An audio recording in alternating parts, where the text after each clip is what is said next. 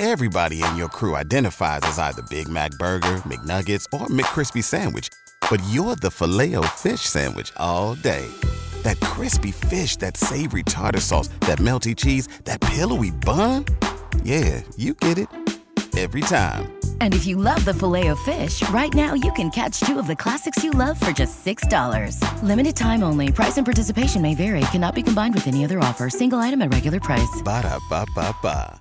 The deals are getting hotter during the Deere days of summer. Get 0% financing for 60 months on all John Deere compact tractors. Plus, get a best-in-class 6-year powertrain warranty at no additional cost. Hurry in today for the hot deals of summer. Offer ends August 2nd, 2016, subject to approved installment credit with John Deere Financial. Terms, conditions, exclusions, and warranty limitations apply. See dealer for details. Visit your local John Deere dealer today to take advantage of special savings going on now. Find out more at myjohndeeredealer.com. If you feel there's more to life than iPhones and iPads and mindless consumerism, if you're open to receiving information in all forms in any number of ways, if organized religion, organized political movements, and any kind of collectivism doesn't just quite cut it for you, if you engage in critical thinking, if you think for yourself, if you have peace and love in your heart and Jack Daniels in your bloodstream, if you believe that seriousness is a disease, if you're curious, then come, let us go on a journey together as we explore the outer limits of inner truth.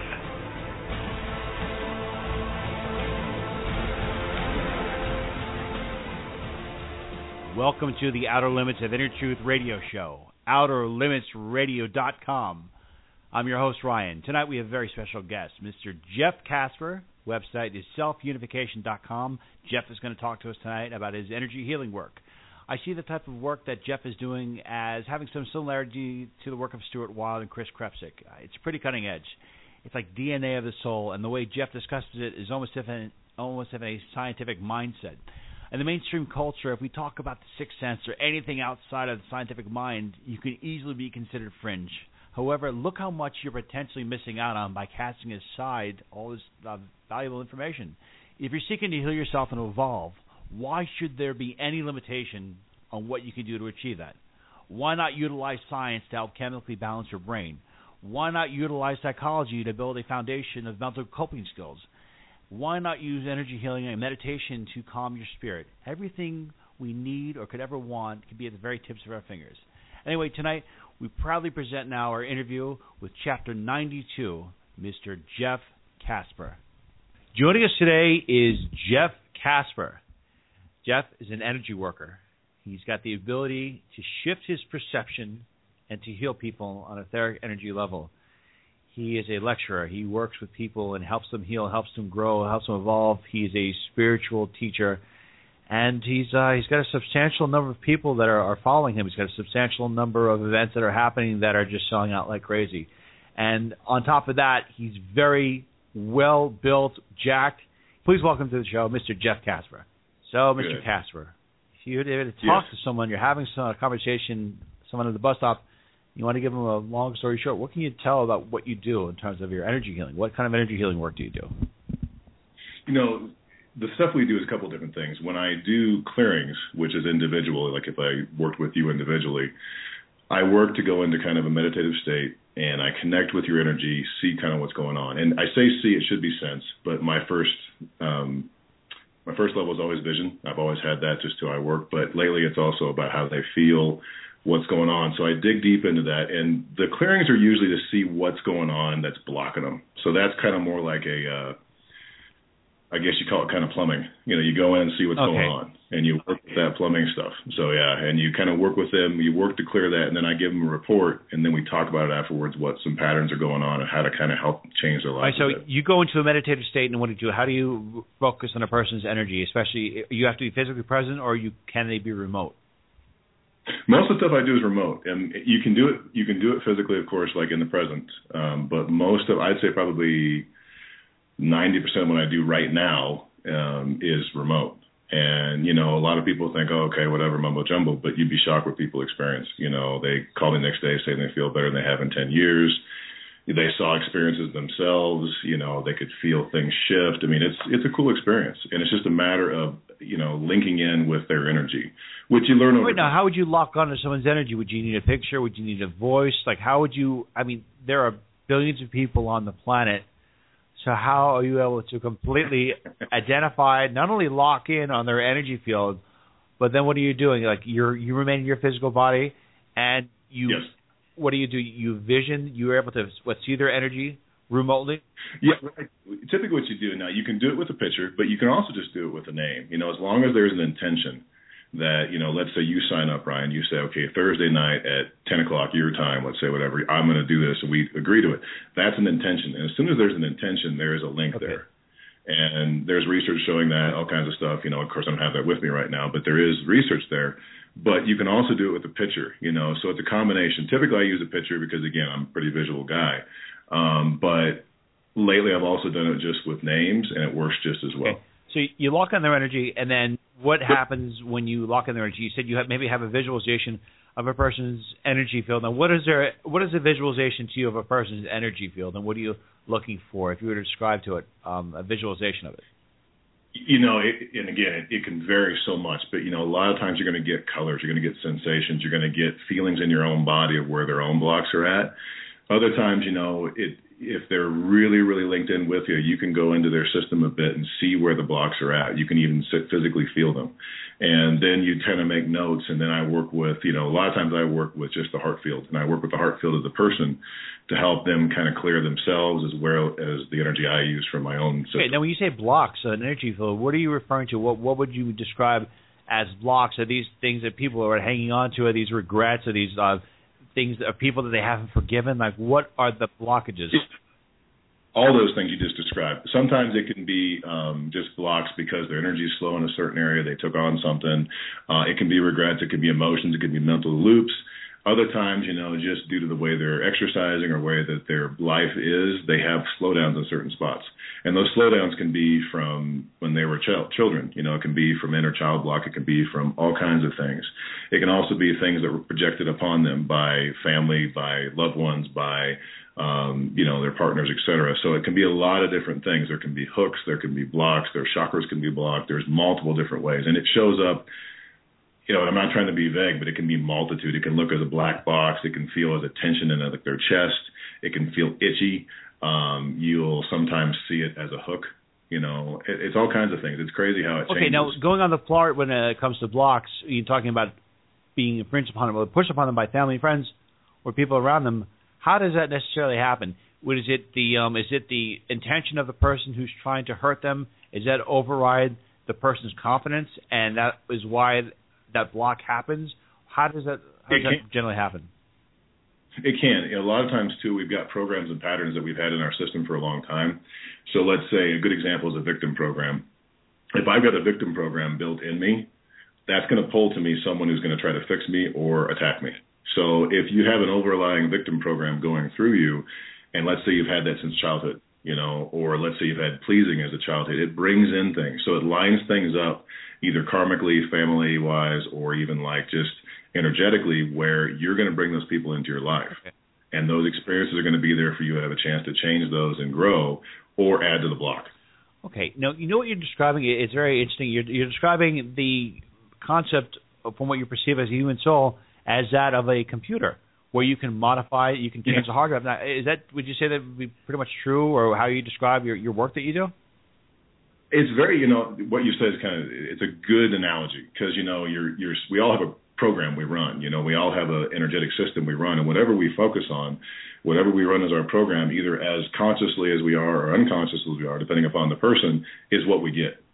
So there's an old saying, you do well on what you dwell on, and that's very true. So if you dwell on negativity, if you dwell on, let's say, guilt or shame, that's kind of what you're going to bring in. Now, if you dwell on that only part of the time, you only get that part of the time. But you see what I'm getting at? Yeah. Now, you say energy blocks. I mean, hypothetically speaking, what would be some of the results of a person who has a prolonged energy blocks throughout their life? And also, there's two more questions to that. If they come to you and they get these blocks cleared, which is not to say that those blocks will not reemerge if they do not choose to convert or change their perception about how they felt about those original blocks.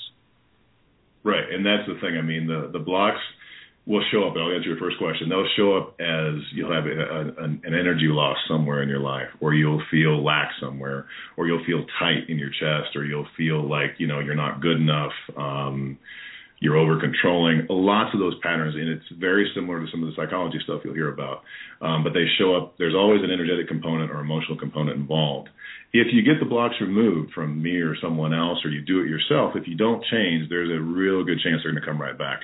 They may change or shift a bit, but they're going to come back. Okay. Now, this way you describe a person's spirit, or you describe the energy blocks, is that in some place that is parallel to our reality? Where is the physical place of that spirit? Is that on top of the person's physical body, or is that in a parallel universe, which is I guess Stuart Wilde and Chris Kresik have referred to as the Aluna? Right. And I think it's kind of a combination. I think the energetic system around you is always there, and I think Stuart talked about that many times. He could sense and see the energetic pattern that was in the person, and that's the same thing as the Aluna. I think the Aluna is just a way for people to link in and feel that, and a lot of things can happen there. You've got multiple worlds that can occur. You've got more worlds than you can imagine, and I think a lot of times when the Aluna stuff pops up, if I'm working with you and you've got a control issue, or if I'm working with myself and I've got a control issue, I may be linked to one of those Aluna worlds that creates that link or that tie or that even that pull to that spot. Does that make sense? Yes, and also just going a little bit, describing a little bit more about the Aluna, what is the incomparable difference between who you are here in the physical presence and what you're what you're like in the Aluna? Like, how does that what is it compare? Well, the Aluna aspect you're talking about, that's energetic aspects. So the energetic aspects are always underneath whatever you've got going on. So if you have a facade of Mr. Nice Guy or Mrs. Nice Guy, and deep underneath that you've got a severe control program, the energetic aspect or the Aluna aspect is going to show that a lot faster. In the 3D world, you may have like a little snarl on one side of your face, or you may be a bit, for lack of a better word, you may look a bit more devilish than normal because you're starting to show up. Those patterns you have inside are starting to show up on the outside. Does that make sense? It does make sense. And also, if you have a person who is kind of like maybe they're just doing the bare minimum in this world, and they're really trying to grow their spirit, and they're trying to go on that path from, let's say, ego to spirit, are you going to see a stronger or more commanding energy presence of themselves in the Aluna than you are going to see of them in the physical waking 3D reality? Well, what you're going to see, it takes time, and it's a process. Now, sometimes, too, you can have a momentary experience of, let's say, God or a very high energetic experience that can change you in a second. But what will happen over time is you'll start to see a person look more soft. They'll look more symmetrical. They'll look more solid, and their energy will become more light. So they'll have a different presence about them, because as they begin to get past their own material, which is typically their emotions and their mind, what you'll start to see is they emanate a field more like a neutrality field or a field of the heart, which is more like love. And that'll have a different expression than before. They'll be more radiant. Does that make sense? Does make more sense. And, we're talking about one life, or we're talking about the life that we are currently living in, this life, physical life incarnation. Well, what about the other lives that other people that we've lived throughout the other periods of time, past and future? Is there anything that we can actually do to heal those other lives, and do those other lives affect our waking reality of this physical life? I think the past ones do. The future ones haven't happened yet, so those are always going to be, potentially changed as you continue to grow. Now, obviously, what I mean is, as a person's energy goes, they have a certain pattern they can follow because their energy is at a certain level. And what happens is, as that level changes, the potentialities around them change. So you're aligning to the potential future at all times. The past lives, yes, you can definitely pull those up. You can work through the processes in this life, and that will help heal everything. Now, how is that possible? What happens? How do you actually heal your past lives? And also, what if you had lived a previous life that would, say, for example, was extremely painful, but it was for the greater good of your evolution, like you learned so much, yet you have that pain still associated with it? How could that life, in one way, be a positive and negative, and maybe still be pulling you down? How do those other previous lives affect you in waking reality of the life that we come to know now? You got to be careful with past life stuff, and I'll say this because we always have potentialities we bring in, but as we get more and more expansive, you're linked to all lives, so you've got to be a bit careful there. But if you look at the lives you can feel, let's say you have a strong feeling that some other life I was a raging addict or I went through some really low energetic experiences, you bring that forward. There's karmic debt typically that you bring forward, and you work through it in this life. So a good example would be, let's say I was in a relationship 5 years ago and I was kind of a jerk. I can't necessarily heal with that person. I can make amends and I can try to do the best I can, but my whole focus is, okay, I learned from that and I change it moving forward. So my next relationship, I try not to do those things. Same thing with lives. If I was a really low energetic being in a different life and I can feel that, I can feel a karmic pull to that, because we typically do come here to do work, then I work to get better in this life, and that heals the whole process.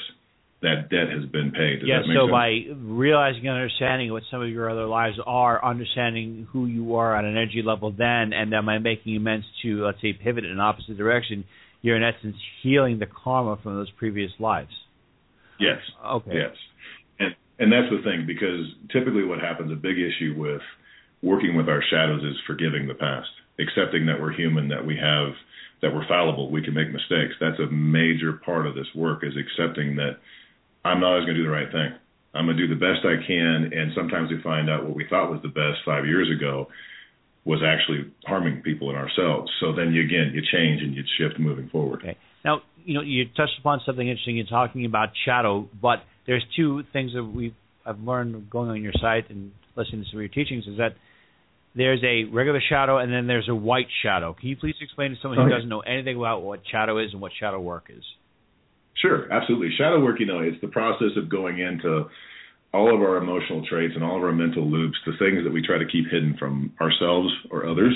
So you're going to have patterns of pleasing. You're going to have patterns and cycles of guilt and shame and anger and fear, all these emotions that can keep us locked into typically our ego. Our ego wants us to stay the same. So the shadow are those things, those defensive mechanisms that keep us in line and keep us in what we know, what's been normal for us since those patterns were developed. And the majority of those patterns are developed in our childhood years and our formative years. As we grow up, we learn ways to hide. We learn ways to defend ourselves. We learn ways to check out so we don't feel pain. Okay. The problem is over time we begin to think that is us, and the part we hid away isn't. So that's the shadow. So the whole process of shadow work is to look at those things in a different light, to allow them to come forward and accept them and work through them, because through that, then you get back to that hidden part that's been sitting there for a very long time. The white shadow is a tricky one. The white shadow is the one, it's that facade you put on. It's Mr. Nice Guy. It's the guy that says, oh, yeah, I'll do that for you. I'll do that for you, and I'll do this for you, and I'll do those things. But there's always an agenda behind it. Okay. So I'll do this, I'll do that, but I better get this in return. Got it. And you're talking about working through your shadow, working with it. There's a tendency, I guess, there's some people think that, okay, well, if you have a negative aspect about yourself, or you're feeling negative emotions, you're feeling negative thoughts, maybe the first goal is to reject them, but is there a proper way of maybe not just rejecting them, but actually embracing them and offer them healing? Because that energy, while not exactly pleasing, while not exactly making you feel good, it is a part of you. Is that what happens when what is the difference between embracing that and rejecting it? Do you actually kind of let the shadow grow stronger, let it grow more intense? Yeah, by rejecting it, you're basically denying it. So deny is defense. Deny is saying, I don't want that part of me. And it's part of you. So by denying it and rejecting it, you're just making it stronger. It's basically sitting there saying, see me, see me, see me, see me, love me, work with me. And you're saying, nope, not gonna. I'm not ready. And sometimes you're not ready, and that's fine. Sometimes it takes a bit of time to get to certain aspects, because some of them you can jump into right off the bat. Other times it takes some time, and that's understandable. But by constantly denying it, you're just making it worse. So what about your shadow? I mean, to what degree or what percentage is that of your total consciousness in waking reality? Is that an actual live conscious being, or is that something separate within you, or is that actually that could be you totally? That's a good question, and it depends upon the person, because if a person truly accepts their ego as who they are, which the majority of society does, that is you, you know, but underneath that is another part. That's that part of you, that the eternal soul part, the part that is linked to your heart. And that part is the one that's wanting to come forward for most people. Now, many people choose not to listen to it. They're and a lot of times they're so locked up in their lives and doing what they're supposed to do, and, you know, jobs and work and family. Sometimes they don't even feel it. And that's maybe their journey for this lifetime. But for some of us, there is that momentary thing of, hey, this doesn't quite feel right. You know, I can feel that I'm being fake. I can feel that I'm hiding part of myself. I can feel that I'm denying part of my existence. And that's usually the people that start to want to go on this journey in some shape or form. Okay. So if people are, let's say, for example, that they have a lot of inundated with shadow, and they're inundated with all these different byproducts of shadow, maybe anxiety, right, anger, depression, if they embrace it and they, let's say, for example, embrace it and they clear it out, what kind of lifestyle can one expect to live if they've transcended their shadow, or if they've gone about and cleared a lot of these energy blockages?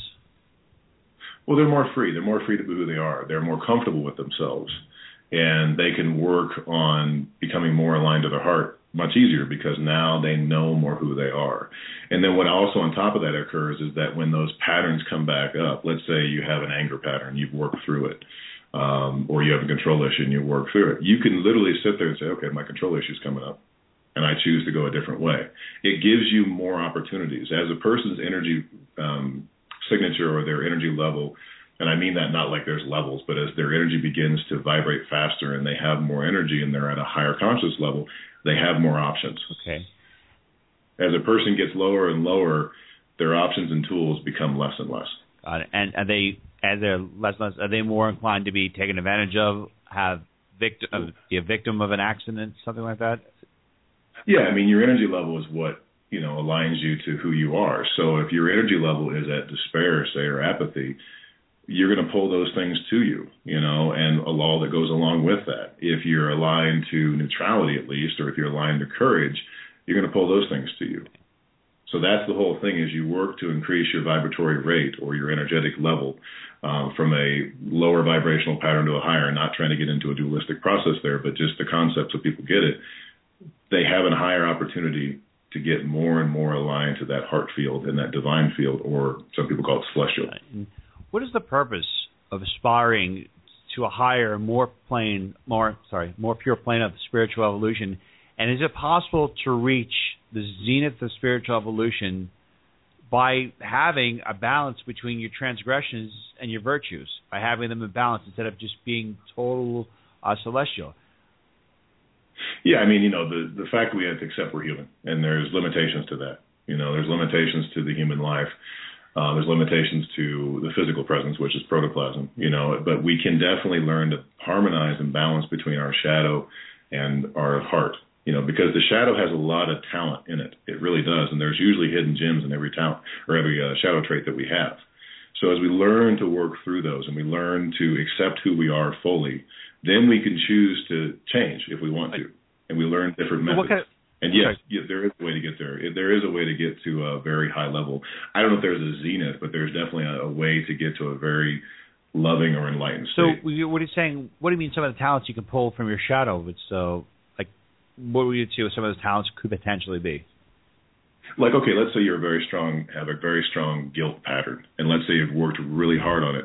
People who have a strong guilt pattern, there's nothing wrong with guilt. Guilt shows you where you've gone past your values or your virtues.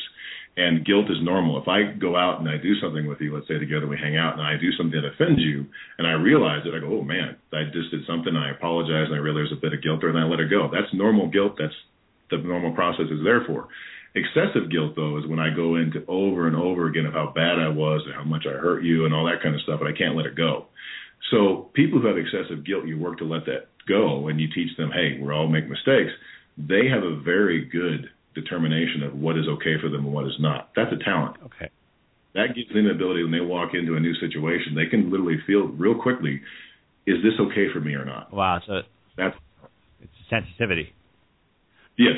So that's one example. There's hundreds of them, but that was just the one that came up. Okay. In terms of your work, in terms of blocking and removing all the blocks, if we remove all these blocks, and say, for example, we're in a more free-flowing way of life, is that the doorway out of this reality called the physical earth plane and the gateway towards other potential evolutions that we can experience? Are we basically stuck on Earth in this form until we're able to, transcend all of our shadows and all of our negativity? There's so many different multitudes of experiences and evolutions that I've seen that would be hard to say. I think a person probably has a bit of a choice, when they pass on or they move on. If they've got unresolved issues that are still affecting them, they probably have multitudes of choices. Because there's so many worlds I've seen, it's hard to say where they'd end up. Yes, this one here we live in right now gives you an amazing opportunity to expand. It really does. Yes, there's lots of heaviness and there's lots of negativity, but the speed of this world is so fast. You can literally transcend things quickly.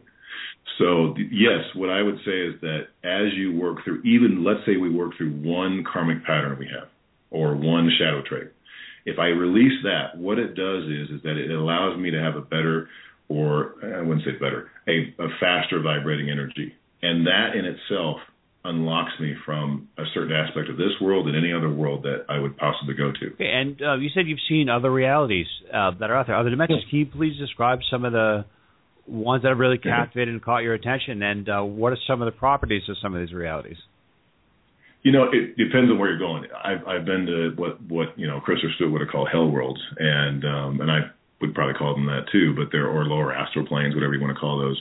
Those can be very lethargic. They can be very heavy. They can be extremely cold. They can be, for lack of a better term, they can be extremely demonic, and in those places, people typically have aspects of themselves stuck because they're working on something, or they're continuing a pattern that keeps them there.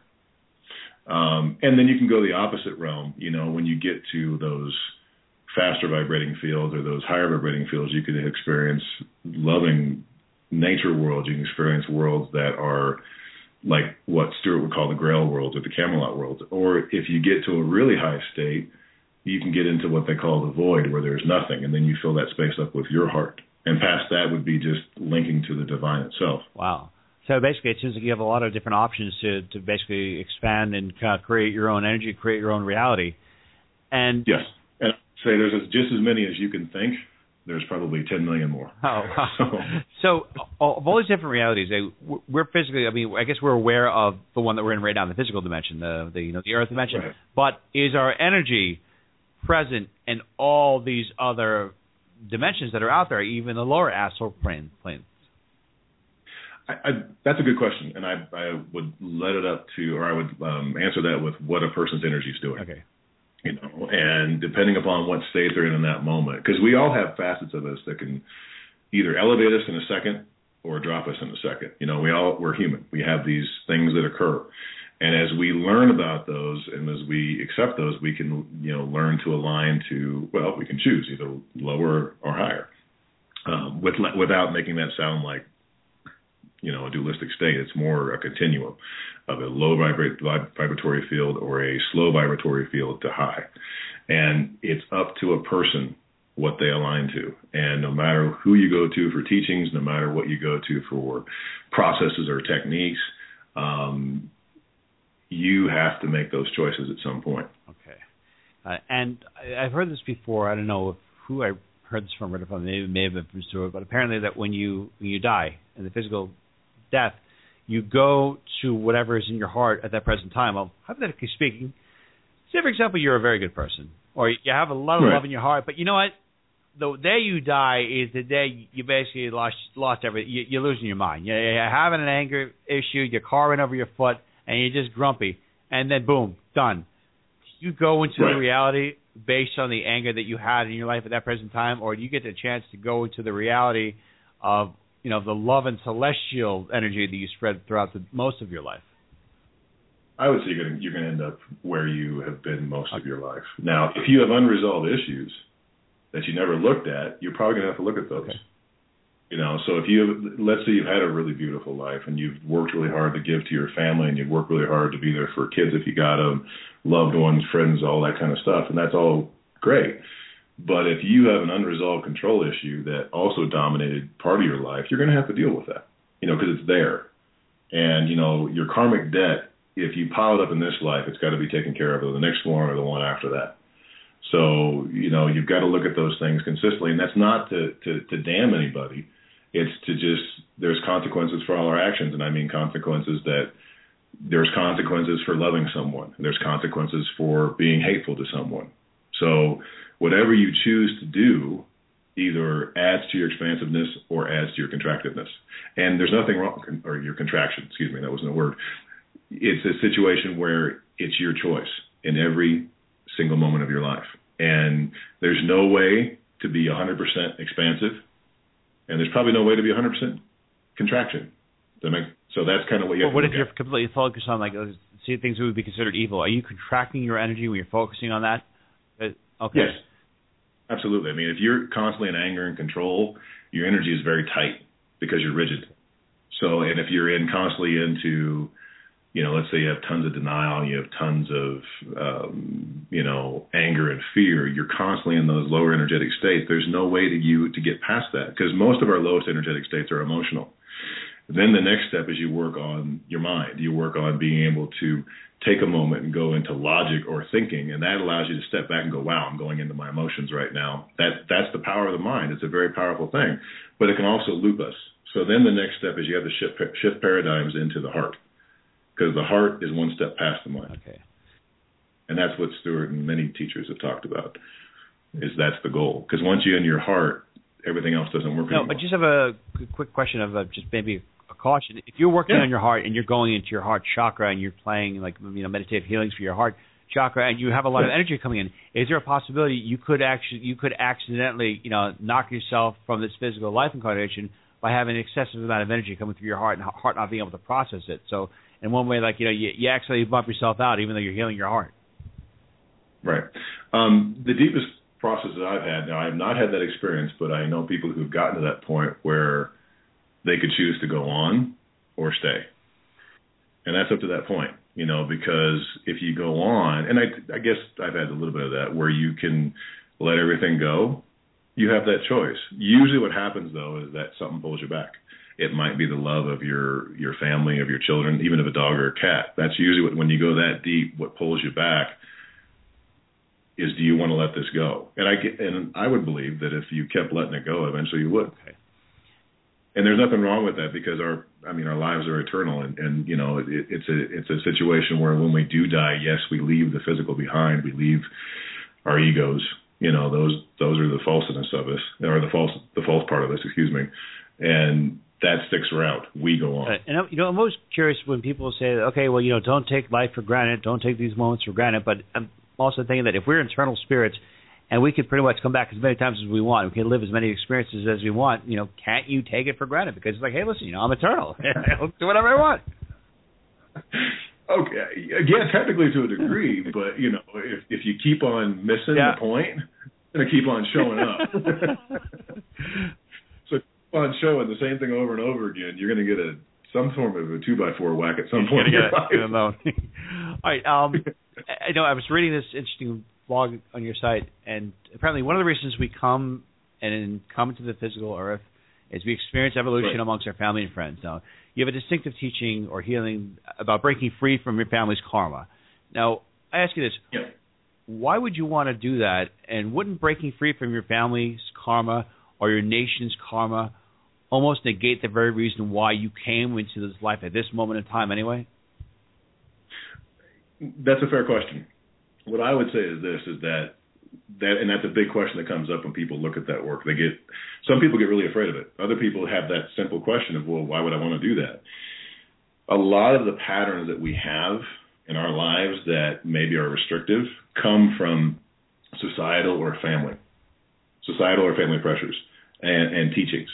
And there's nothing wrong with those, but if they don't serve you and you don't like them, or they feel like they're restrictive in your life, it's hard to get rid of them. So what those processes do is they show a very loving way to say, hey, I accept that these patterns were given to me, but I no longer need them. It doesn't mean you won't necessarily use them or you won't let your family go. It's just you're not tied or bound to them anymore. Got it. Okay. So in one way, do you think that these karmic ties or these ties you have to your family, are they like there to teach you lessons or maybe to make you either show you to choose away from them? Yeah, Some people do. Some people choose that this isn't for me anymore. And it's typically people have a bit of that ability to set back and go, this doesn't feel right anymore. And I'm talking about anything. It can be anything from an addictive pattern of, let's say, alcoholism. It could be codependency. It could be the pleasing patterns that set up many, many problems. It could be, but there's also ones that are very loving. Like if you had a really close father or mother who taught you how to be open to new ideas, that's a great pattern. There's nothing wrong with that. You can keep that. What these processes do is say, I'm going to let go of the ones that no longer serve me, and they're not going to be there anymore. So you may still have them pop up in your life, but they don't rule you anymore. That's the difference. Okay, so can we put this in a context of a person who's highly left brain, that basically what you're implying, Jeff, is that, again, our spirituality, our spiritual code is like a computer. We can update it. We can take things away, pull things we want, and modify it so we can get the desired outcome and make it run the way we want. Exactly. And that's the big thing, and yes, it is very similar to a computer program. I've even seen visions like that. But when it comes down to it, you look at simply like, okay, my output is not what I want. If you want to talk in computer terms, my output's not what I want. And if you really want to get funky and weird with it, you can sit there and look at, okay, some of the processes that, many teachers teach is almost like a positive virus into a negative program. Wow. Okay. And that positive virus starts to multiply if you allow it, and it breaks down the negative program or the program that's restrictive. And then you work on that. Now, vice versa, let's say you've worked really hard to be in your heart, and let's say you go through a really bad process. Let's say you go through a breakup, a death of the family, and you question everything. Those negative viruses are also there, and they'll come in and try to challenge that positive program you have going. Wow. See, that's really good. I think it's good. People are really going to be thinking about that and doing a visualization of that. And I'm just curious, what is the significance in the scale of our entire evolutionary process, or someone's evolutionary process, when a person forgives another for harming or taking the life of their loved one? Like, where does that put them? How significant is that evolutionary? How significant is that in terms of their evolution? It would probably be very significant to both, because taking a person's life would be horrific, I would think, and if it happened to me and a person came to me and said, I understand that you're human and I forgive you for this and please let it go. And if I was willing to do that, it would be probably extremely life-altering for both, that person was willing to let go of the damage and suffering caused by that death, even if it was accidental. That would be a huge step, massive step, because a lot of guilt would be there. Now, if a person is a sociopath and has no remorse, it wouldn't do much. That's the thing. But if a person was, understanding and really suffering from what occurred, regardless of the cause, it would be massive. Okay. And there's a lot of talk about saying, well, when we do something, we want to do it for the greater good of humanity, or I'm doing this for the greater good of humanity, right. So for love and peace for all.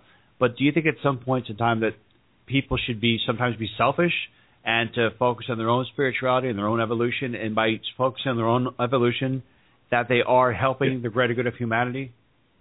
Yeah, because how do you know it's the greatest good? I mean, that's the question. Because here's the problem with good. If my energy level is a certain level and somebody else's energy level is a little bit higher than mine, my idea of what good is different than theirs. Got it. And the thing is that the best thing you can do for yourself is work on you and make you make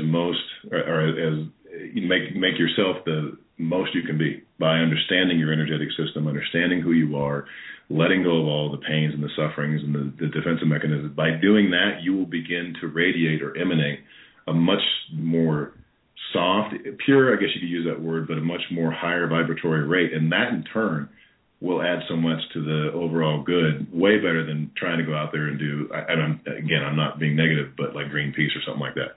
The concept of Greenpeace warriors, it's an oxymoron in itself. So I would much rather say go and work on yourself than try to go fight for a cause. Because when you say the word fight for a cause, you're already locked in the battle. You're already locked into it. And and I'm sorry to jump around a little bit, but I want to come back to something you had said before, going back to shadow work, saying that sometimes a lot of these things happen when you're a kid or when you're a child, and they kind of get locked in. So if you're a parent, what are some of the best lessons you can teach your children in order to minimize the amount of shadow work that they'll have to do later in their life? It's a great question. The big thing that you can do is first know yourself and know your own shadow traits. And then show your kids that you are human.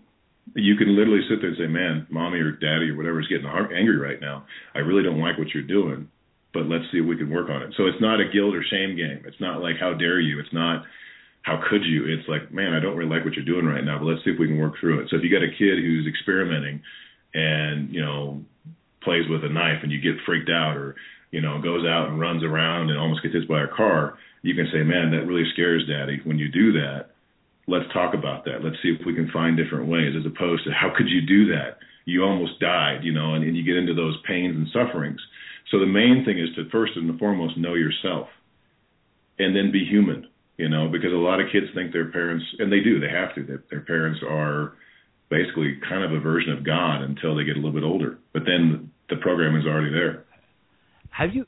The program we receive as a 5-year-old is thousands of times already, whatever you've projected. So if I have disdain toward femininity, let's say, because I'm a guy, and I can also have disdain towards masculinity, but let's say I have disdain towards femininity, even if I'm not saying things to my son, if I have a son, and I do, that will be picked up by him. It'll be picked up. Do you think it'll also be picked up on his subconscious as well? Yes. Yeah, absolutely, no questions. Because there are lots of therapies out there that deal with nonverbal, which means it happened typically before you're 2. And a lot of times when a person does counseling work, talk therapy, or shadow work, they'll have this huge emotion come forward, but they can't verbalize it. That's pre-verbal. So that means they're picking stuff up before they were even talking. Does your subconscious mind, does that store feelings or energy, love feelings? Because it means, seriously, in our minds, I guess we're remembering emotions or remembering how we feel, but what about on a metaphysical, spiritual level? Does your subconscious record what your spirit was at that point in time? Yeah, it can. And that's part of the process of working with this stuff, is trying to reframe that, because if you have a really strong mind and emotional pattern going, you can actually link in a memory with an emotion, and when that memory pops back up, the emotion will come forward. And in your experience doing healing work, how significant is laughter? And if laughter is laughter like a super weapon against the darkness and the blockages? Yeah, I mean, humor is, in classic terms, it is a defense mechanism, but I think it's one that you kind of need, because at some point you got to laugh at yourself. If you can't laugh at yourself at what you're going through, and not in you're stupid way, but just in an acceptance way, like, oh man, I did something silly there, you've got to start being able to laugh at yourself, because it lightens things up. It makes you realize that we've all got stuff going on, and I think the biggest thing that can happen there is if we would sit down with 5 people, any random 5 people, and we would talk 10 minutes each about our pain, we'd realize we have the exact same pains. They just come in different facets. All right, Jeff, can you please tell us about this other site you're doing called Transcodes? Yeah, that's a site that I partner with Yona Brindis, who's also another energy worker. And in that site, we really focus on, I guess for a lack of a better word, is what I would call like simple, practical spirituality. It's a site that has a lot of remote transmissions, which would be like group meditation processes that really help a person take what I do in clearings another step further. We get into integration work and deeper connection work. And there are a multitude of processes there that can really, including myself, really help a lot of people. When I was dealing with, going to the next step, I was looking for something to go deeper into my heart. And the teachings that were done there and the processes that were done through Transcodes really helped that. And then I partnered with Yona to add to that. Okay, and when you're talking about Transcodes, if somebody comes to you and says, Jeff, there's something I want to work on, and I guess I want to accelerate the process for which I learn it, kind of like Neo in the movie Matrix, are you able to take the lesson and kind of facilitate or accelerate the speed for which that person's spirit learns, attains that lesson, and incorporates that into their waking reality?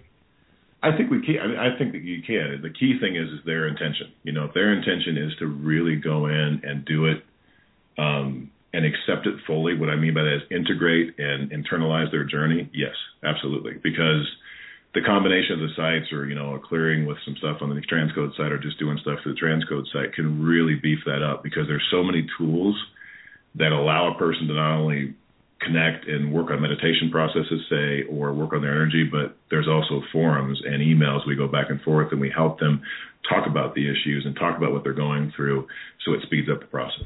Got it. And you've done a number of seminars. You do a lot of these sessions where you take people out, you work with them, and you do one of them where you go about reconnecting with your inner child, resolving anger. Can you please describe how a typical session would work and how people can sign up for these sessions? The sessions or the actual seminars? The actual seminars, sorry. Seminars. The seminars we set up, we have a process we go through. It's a 3-day.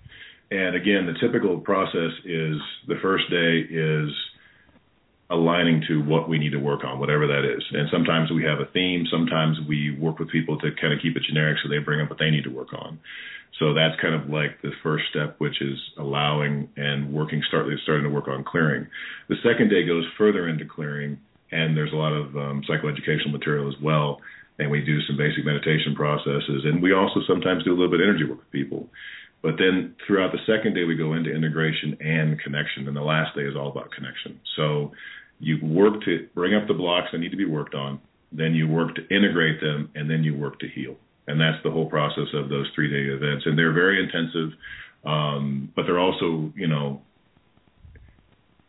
soft in the same way. So it's a unique process where, the last one we had, which was about a week ago, we had a very small group, but every single one, you could literally see the physical changes by the end. Oh, wow. So they're able to, that's really great to hear. I mean, there was tons of release and, the inner child, the inner critical voice, shadow work, those are all processes that we work on because those are things that really affect people. All right. Now, in terms of connecting with a person's inner child, what would you say would be some of the ways that you can really make a connection with it, and what are some of the benefits of connecting with the inner child? If you have your inner child, say, for example, on a pedestal, the inner child is happy, what does the inner child in return give you? Do they take care of you? Do they give you like a lot of energy that a small child would have?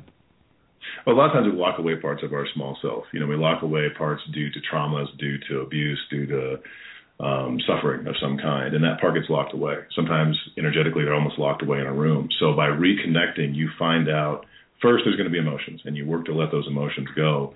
And then the whole goal of the inner child is to what was that part that got locked away? What did it need? A lot of times it's just love. A lot of times it's just connection. But in that process, I would say almost, at least in my experience, the majority of people have a lot of creativity return. Because in those hidden parts that we're told, no, you can't, you're not good enough, how could you? Typically, those are those exploratory times of our lives where we're trying to figure out what works for us. So by reconnecting with that, which could take some time, you begin to or bring that part back into you, and in that process, you regain some of those lost aspects, which could be hidden talents. Okay. And you know what, I have to say that there's some part of your site that I came across talking about your energy sessions. I wanted to go a little bit more deeper with it because you were talking about taking care of the blockages, removing the blockages, and you also have this other aspect of your site where you're actually able to kind of give an energy reading. Like they have these various companies that give you a credit score, and they give you all these other things about what you're doing, and you seem to have the same thing about your energy. Listen, I'm going to say what chakras are blocked, and then can you please describe that? And also, can you please talk about the pet energy clearings? If I'm just curious, like why animals would need to have a clearing if they're supposedly like all peace and love, like because again, I'm sorry. No, hey, it's a great question. The reading is like a snippet, and I don't really try to go in. What it basically is, it's the beginning of a clearing session. So I go in, I sense a person's energy, I see or feel out what is coming up for them. So it might be blocked chakras, it might be emotional patterns, it might be a mental loop, and I basically take a real quick snippet, and then I tell them about that, and then they can either choose to continue to work. And a lot of times with readings, people read and then that's all they need. They can begin to work on it themselves. Other times they want to take it a step further with energy work or transmission work. The pet clearings are very interesting. I brought them up because I'm a huge dog lover. And I had a couple dogs that I saw energy blocks in them, either due to absorbing emotions of their family or their loved ones, or they had physical pains, due to injuries and so forth like that. So through working with some dogs from my past, I could see how that could benefit people. And I offered them, and they're not the biggest product, but people that actually come to my site and get that done, they're shocked a lot of times what happens with their mostly dogs and cats, but there are occasionally like other unique animals, like horses mostly. And, they have a chakra system. Animals have a chakra system just like humans do. And they do get blocked sometimes. Most of the time, it's absorption. Jeff, in your life, what was the greatest challenge or challenges you've ever faced, and how did you overcome them? I think the biggest challenges were, some past relationships I went through, and also through that I realized I had some serious shadow patterns. And those patterns were facades that I had to deal with. And by dealing with those facades, I had to learn how to first see how tricky my ego was. My ego was extremely tricky. It would shift from one to the next. It would just basically flip a coin and do the exact same thing. Once I saw that, then it was a matter of just accepting that I made mistakes and that I had done things that weren't very good for, my evolution, and just accept it. And then work through those patterns every time they came up and try to stay in a heart space. And that did it. It took time, but it did it. Jeff, I want to thank you so much for your time today, for being on the show. And you can learn more about Jeff Kasper by going to his website at selfunification.com. On there, you're going to see a regularly updated blog. You can get a remote healing session with him. He's got a lot of great tools and products that you can download, that you can pick up. My personal experience with Mr. Kasper is that I know that he's worked with some of the most powerful, most significant metaphysical teachers in the world. Stuart Wilde, who we did an entire tribute to, thought very highly of Mr. Kasper. And, I'm so happy that we had an opportunity to talk to you today, Jeff. Yeah, that'd be great. I appreciate it, Ryan. It was awesome. And, hey, thanks so much. Joining us now is globally respected, world-renowned psychic medium, Miss Carrie O'Connor, to provide some insight onto Mr. Kasper. Learn more about Miss Carrie O'Connor by going to her website at carrieoconnor.com. Wait, I screwed it up, right? Is it done? No, carrieoconnor.com. Oh, sorry. I'll do it one more time. Sorry, and 4, 5, 6. Joining us now is globally respected psychic medium, Miss Carrie O'Connor. You can learn more about Carrie O'Connor by going to her website at carrieoconnor.com, and Carrie's with a K. Carrie, what can you tell us about Mr. Jeff Kasper? I absolutely love Jeff Kasper's energy. I know I said this to you on the show before. When I was listening to the interview, he's a wonderful healer. He's very, very balanced, and he's showing people how to get to their heart, the real heart, the sacred heart. And part of that process is we have to bypass what I refer to as the wounded heart. And so when I was looking into Jeff's energy field, I see him handing out keys, tools from the heart space, and it creates pathways so people could bypass a lot of their issues. So a lot of people get in holding patterns, and he literally gives people keys and to bypass the wounded heart area and to create a pathway and strengthen that pathway to get into that sacred heart space, which allows us to be able to navigate through life where we're much more in the driver's seat of how we're directing our life force, when a lot of times part of the journey here, a lot of people are in the passenger seat and life happens to them. So he is an amazing healer. I know he's done it many, many lifetimes. And I love the balancedness of his energy field. I've met him. He reminded me of my brother instantly. Even my brother's a bodybuilder too. But he's so kind, and he comes, again, from that heart space. And there's a saying that a healer friend of mine, Peggy Dubrow, said that this lifetime in particular, we came into this world to learn to think with our heart and feel with our head. Because a lot of times people are too much into their head and they're so disconnected to the heart. So Jeff gives easy tools, simple tools, and they're profoundly effective, very effective, and it allows people to unlock themselves from holding patterns that they're in, to remove major, major blocks. Then I saw him in this lifetime where it looked like he was working with the DNA, and it had all these different symbols on it, and he was a master of just getting to the core issue and being able to get the cancerous thoughts out of it, or what I call the root cause. And then he's able to speed up the energy. So it's amazing what he does. Sure. How would you compare him to Chris in terms of what they're doing and how they're kind of branching off? It seems that they're very they have a lot of similarities, but it seems that they're almost now doing something different. Different, right. Well, there's all different pathways that lead us to the heart, right? And the way I see it, and I could tell Jeff is on the same page with this, that the key is to get to the heart and be able to just let's say humanity has been living in that wounded area for a long time, our mind, our emotion, and ego. And so Jeff does it in one perception, in one way. Chris does it in another level. Other healers do another level. I do another thing. I do sacred heart activation. Stuart was doing other things. So everybody, when it comes down to it, energy healers, whether they realize it or not, the major blocks that are lead us all back to the heart. So we work on different parts of the energy field. It brings us back to the heart area. And so Jeff does it in one way. It's like going in one door. Chris goes into another door. As long as we're in that heart space, it's all good. And do you think that he is going to continue to expand his teachings? And do you think that he has the potential to be someone really, really significant in the years to come? Because I almost feel like he's always at the beginning. Yes, absolutely. I totally agree. And part of it's a literal timing, a divine timing. I know he had to get different stuff in his personal life in order. And so it's a 1-2 step, his own, karma, his own cycle, his own divine timing. And then the earth is ready to wake up for it. And he has the flexibility. He's got a strength. I mean, you know him. He's a big guy, but not even the physical body being big and strong. He's a warrior spirit, and he does it in a very peaceful way. And it looks like he walks with it, not leaving a footstep on his path. And at the same time, he's a profound healer where just even being next to him, I used to see him do it when he worked with Chris and Stuart at the gigs, where people would be flocking to him and just wanting to be around his energy because he was giving them out these energetic keys or codes, and when he doesn't even have to say a word, and helping unlocking them from mind and emotion. It's profound. This exchange is beautiful, and sometimes the words get in the way. I said that a lot of times. We could get all wrapped up into the words, but if we just let the energy do what it's gonna do, he really helps people raise their vibration. And that's what energy work is about. It's like going to the blocks, letting you get out of those holding patterns, and then it allows you to raise your vibration.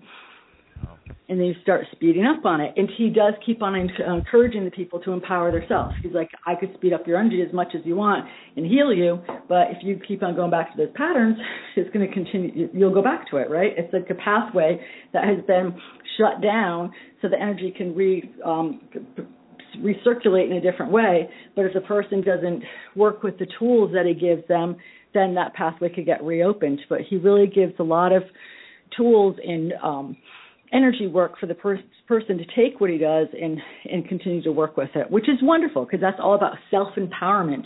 And I know that he said many times that a lot of times people go to healers and energy workers, and I see this with myself, and we'll clear them, they'll feel great, we'll hear all these wonderful things about what their experience is, and then they want us to fix it, so they'll come back 6 months later when they're not feeling good, like a tune-up. And part of the goal is that we take the information, take the healing, but we do have to do something ourselves. We have to put our energy into it. That's really important, and to continue to put our energy in it helps those pathways get open and stronger and strengthened, and then you literally are living in a different world. It's like being in this world and not of it, or going from the trajectory of humanity's evolving has been in one path, right? When we start taking accountability and responsibility or going with Jeff and getting healings, it allows us to do the trajectory that looks to me like a 45-degree right. So we start evolving faster, and it's not in that one path that humanity has been running down. This is the way you do it. It speeds up your evolutionary process. You start seeing and experiencing things on a multidimensional level. And you know what? People don't even have to know the words of that, Ryan. Sometimes I see people's energy, and I'll watch them do kind of like deer in the headlights when you talk about multidimensions and multidimensional universes in and around us. They kind of do, But what I see what Jeff does in particular, he helps people take that huge step of getting beyond holding patterns and blocks that have been keeping them for lifetimes in a certain spot. And he does it in such a gentle way, a kind way, but there's a real strength in there. It's like the peaceful warrior energy. And he guides them, and then he allows them to take that step. And as soon as they feel that they're safe, then they continue the journey. That's a sacred job, and he does it beautifully. Wow. Carrie O'Connor, that was a phenomenal analysis, so in-depth and thorough. Thank you so much. And to learn more about Miss Carrie O'Connor, please go to her website at Carrie O'Connor, that's Carrie with a K, CarrieO'Connor.com. Thank you, Ryan, as always. Joining us now is globally respected psychic medium and past life reader, Miss Laura Lynn. We can learn more about Laura Lynn by going to her website at angelreader.net. Ms. Lynn, what can you tell us about Mr. Jeff Casper? Well, I read into a really big part of his past, and the most magnificent past that I saw with him was rather amazing. So what I got was that he was living in a European country. I don't know. I felt like it was France. Maybe it was England. I'm not sure. But he was a sorcerer, astrologer, and he did get jailed for treason. And I have a strong feeling that he is still keeping that locked up part partially inside of him. What do you? Or, well, I feel like that in this lifetime, for whatever reason, part of that soul transferred and it come back to him, where he is still locked up and there's a residual embodiment that's still there in jail. And I feel like if that was freed, he would be free to just really move this out, this information that he's captured. Okay, so do you think that he's hesitant about fully utilizing and fully pushing out all of his gifts and abilities because he has a strong connection to this previous life where he was in jail? Yes, that's what I was picking up. You think it's a subconscious thing? I mean, do you think that? I don't know. I mean, the information he's putting out there, I don't know how anyone could perceive it to be as a threat to anything, I don't either. But this is his own individual fear, and I don't even think it's on a conscious level. I don't even think he knows it's there. Okay. All right. So, what about did you pick up on any of those other previous lives? I did. I saw over and over in some capacity he was a healer and shamanic. He worked with children for one lifetime, where he would help them develop ways. Well, he was a teacher in essence, but he went deeper with it. Okay. And what timeline did you see this? That was actually mid 1800s, and that was the last lifetime that I tapped into. Okay. But he was a very unique teacher. It wasn't like School Rose. He, in a sense, did what we see in more open schools now, like a Montessori type education. It was interesting to watch that. Okay, and what is his purpose in this life that you can gauge? The purpose would be teaching and healing. Teaching the really strong capacity of what we can do internally through the flow of the cosmos, universal energy, and it's very powerful what he does. And have you ever seen any kind of visualizations of what he described about the healings and how he kind of works to remove blockages? I could see that really well, and I liked how he described it. It was again, that's where I was feeling the power from what he does, and I think he has something that's, we can all access, and he's really doing a wonderful job presenting it. And in your experience, if you look at someone and you do a reading for them, and maybe you sense or pick up these blockages, are you able to just take what those blockages are and kind of say, listen, based on what these blockages are, I'm getting the feeling that these blockages could be related to this aspect or that aspect of your life, and that's how you would identify them and help them in that way?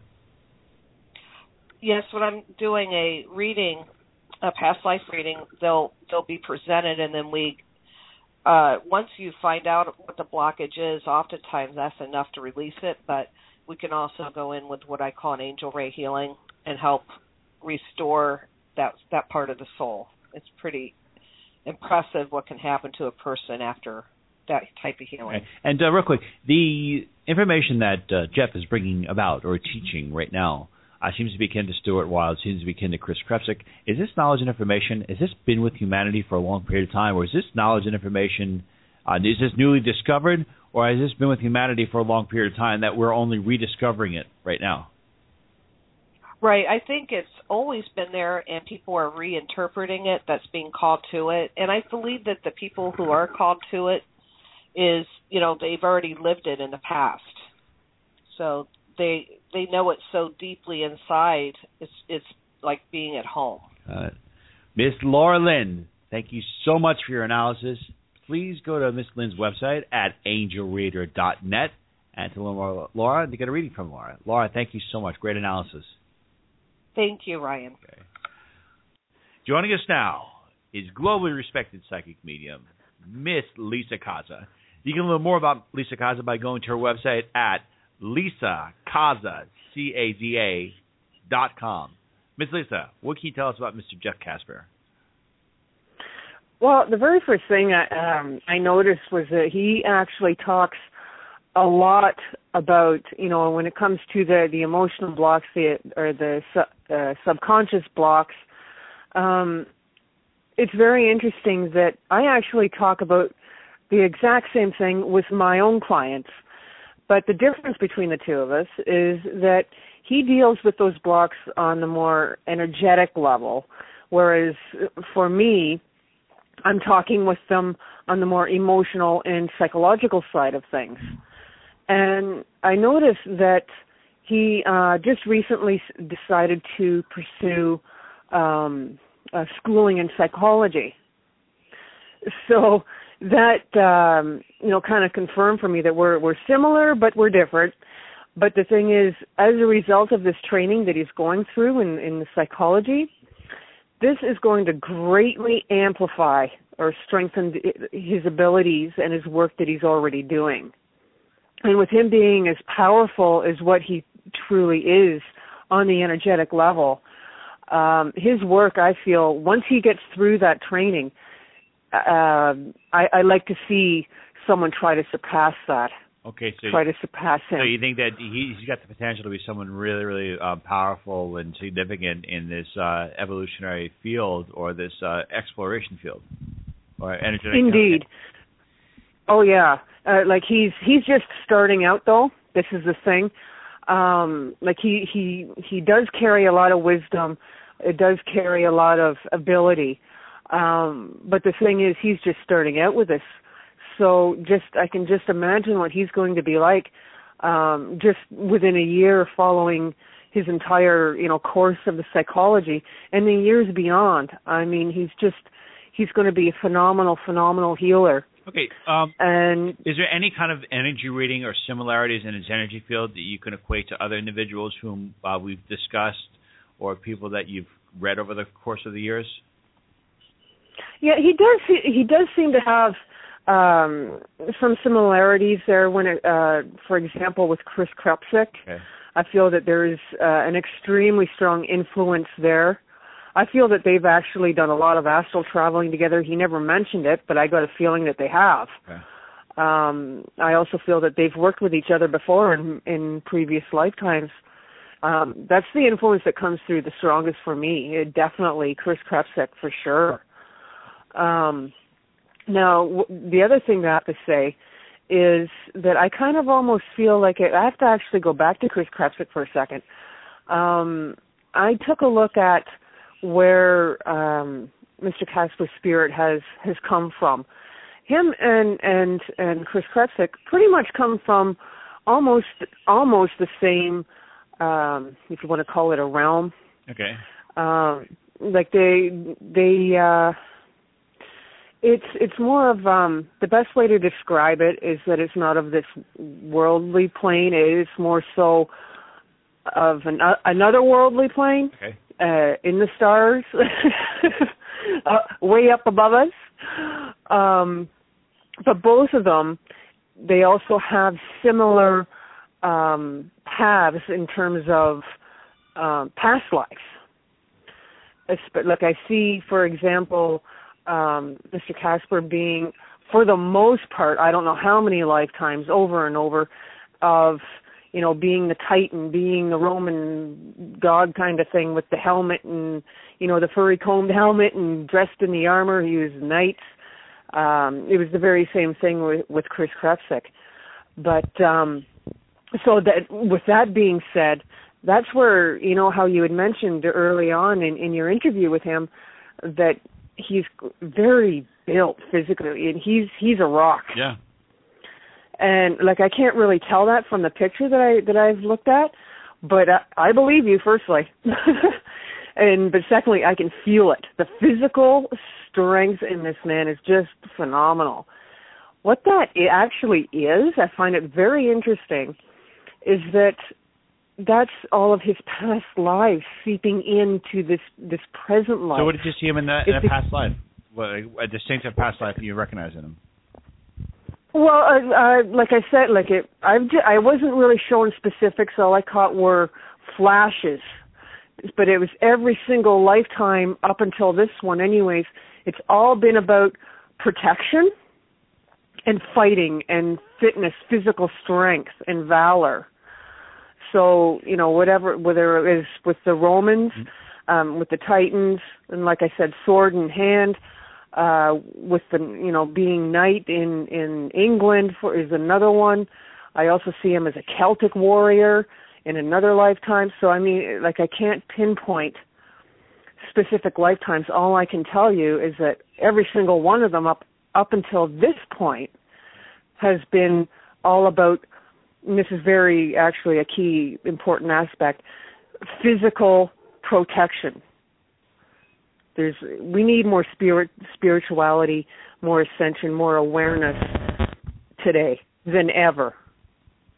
And so that's why he's here. And he's going to continue doing that. Awesome. Ms. Lisa Kaza, thank you for your great analysis. And to learn more about Ms. Lisa Kaza, please go to her website at Lisa, Lisa, Kaza, CAZA.com. Thanks again, Ms. Lisa. Have a great night, Ryan. So, joining us now to provide some insight on where Mr. Jeff Casper is in the stars is Miss Constance Stellis, astrologer Miss Constance Stellis. Learn more about Miss Stellis by going to her website at Constance Stellis, STELLAS.com. Miss Stellis, what can you tell us about Mr. Casper? Well, Jeff is a Cancerian, a water sign. Okay. And there are many things that are interesting about his chart, but from a very brief look at some of his activities, he's involved with energy medicine and healing, and he also seems to have an affinity in running men's groups in, I believe, California. And I find that interesting in terms of his chart because of the presence of the sign of the water sign Cancer, which is a feminine sign. This has nothing to do with sexual orientation whatsoever. It's a matter of receptivity. And he also has Venus in the water sign of Cancer. So this allows a great deal of sensitivity. And then we see Mars, which is the assertive energy in a chart, in Aquarius. So he's really interested, according to his chart, and capable of, let's say, pushing the envelope so that people, and I'm sure he works with both men and women, but what caught my eye was the men's groups, of pushing the definition of stereotypic gender roles and balancing that. And that's kind of I would say, well, it's a gift, and it's also a direction that the society as a whole is going in, because we're all looking for new ways of being and new consciousness here. And the standard, He-Man dragging Jane to the cave, standard, that already is old-fashioned, but that's just not going to work at all. And he is an artistic soul and has a way of communicating that I think is very, is both powerful and sensitive. His moon sign is Gemini, and that is the gift of verbal communication.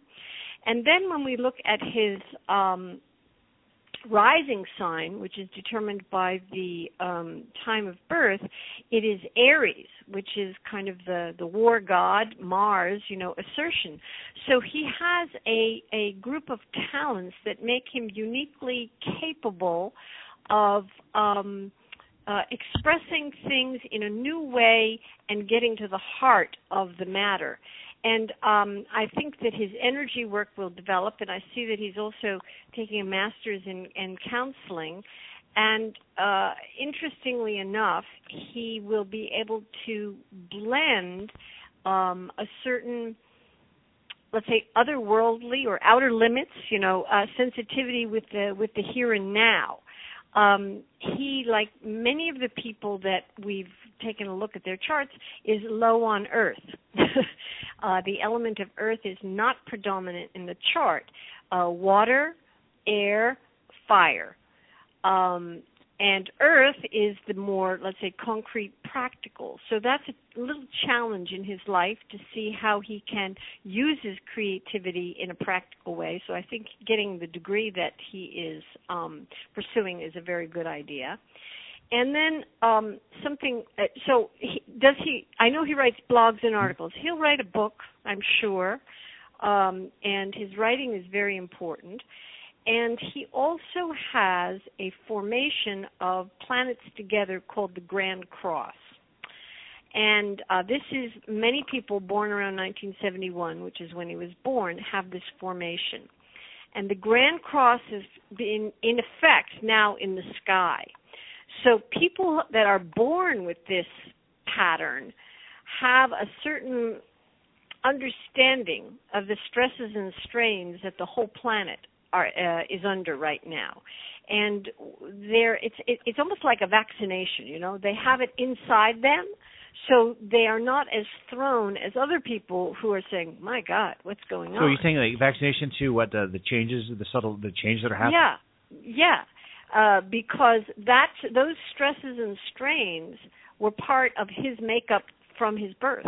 There are many people in his generation and around that time. I mean, some people aren't paying attention, but he is paying attention. And these people are they're familiar with the stress patterns that we have in the sky right now. So being familiar, they're not going to go or be kind of overwhelmed by them. They're going to be able to help us and the people they work with lead us out into a different kind of, you could say consciousness or a different way of behaving. Okay, I need to ask you real quick. In the level of say, calling out stresses that are happening right now, are these stresses unprecedented in this life cycle that we've come to know, or the last 400 or 500 years? Yes, they are. Okay, why are they unprecedented, and what will happen to people who, hypothetically speaking, cannot handle the stresses of that? So can you explain a little bit more what these stresses are? Yes, I can. Sure. We see someone sent me an email and said something about the heck with the email. People are exploding for no quote-unquote reason. Sometimes it's medications, but the rash of young people and the shootings, this isn't poor parenting necessarily. This is a reaction to the fact that the society is not supporting people in a way that's healthy for their development. And out of this kind of psychic despair, which these people may not be aware of, but they're just kaboom. And that has something to do with what I said before also about the gender roles. I mean, that poor, rich, privileged kid in California went off the deep end because girls wouldn't speak to him, or he couldn't get a date or something. So there's something very wrong in the messages that society as a whole is sending. Okay, so I'm sorry, go ahead. Yeah? I was just saying that you're saying that society right now, obviously maybe they're not keeping up with being able to, I guess, properly educate or properly contain people or allow properly nurture people. Properly nurture people. Yeah. Education is a factor of the mind, and we are brilliant at learning more things and doing things super duper fast. And you got people learning Mandarin and doing all sorts of things, which is very productive. But the feeling of living in the world is not being affirmed; it's being trounced. And where would you see Mr. Casper from? What is your gut feeling? Like, say, for example, in the next 5 years. Because we want to do is that we want to follow up with him maybe in about 5 or 6 years. And I think well, there's one other interesting thing I'd like to note about his chart. In other people's charts, I was saying that this may be one of the last lifetimes around the wheel. Mm-hmm. In fact, Jeff Casper is setting up his karma, his lessons, his challenges, his talents for many lifetimes to come. This means that he has a greater responsibility, soul-wise, for choosing the high road. I'll call it that, because as he evolves, he will be making choices that will be affecting lifetimes down the road. His position 5 years from now is, I think that his intuitive abilities will grow, and that he does have a role to play in terms of balancing, I hate to say new gender roles, it sounds so boring, but ways of people communicating that aren't encapsulated in stereotypes that really don't work anymore. And so do you think that this is actually his first time here, first time on Earth? No, I doubt that, but I think he's going to be around for a long time, and that he may have this lifetime be taking a leap in terms of his consciousness, and that will set things up for lifetimes to come. Miss Constance Stellis, that was a phenomenal inside analysis, and we appreciate it very much. Please, my pleasure. Yeah, please learn more about Miss Constance Stellis by going to her website at ConstanceStellis.com. Thank you, Constance. My pleasure. Okay, that concludes tonight's episode of The Outer Limits of Inner Truth. We want to thank Mr. Jeff Casper for joining us tonight. You can go to his website again at selfunification.com. We want to thank our virtues, Miss Carrie O'Connor, Miss Lisa Kaza, Miss Laura Lynn, and Miss Constance Stellis. You can all learn about their websites and who they are by going to our website at outerlimitsradio.com. On behalf of everyone here, thank you so much for listening, and have an unbelievable rest of the week. Wish you infinite peace and love. Thank you.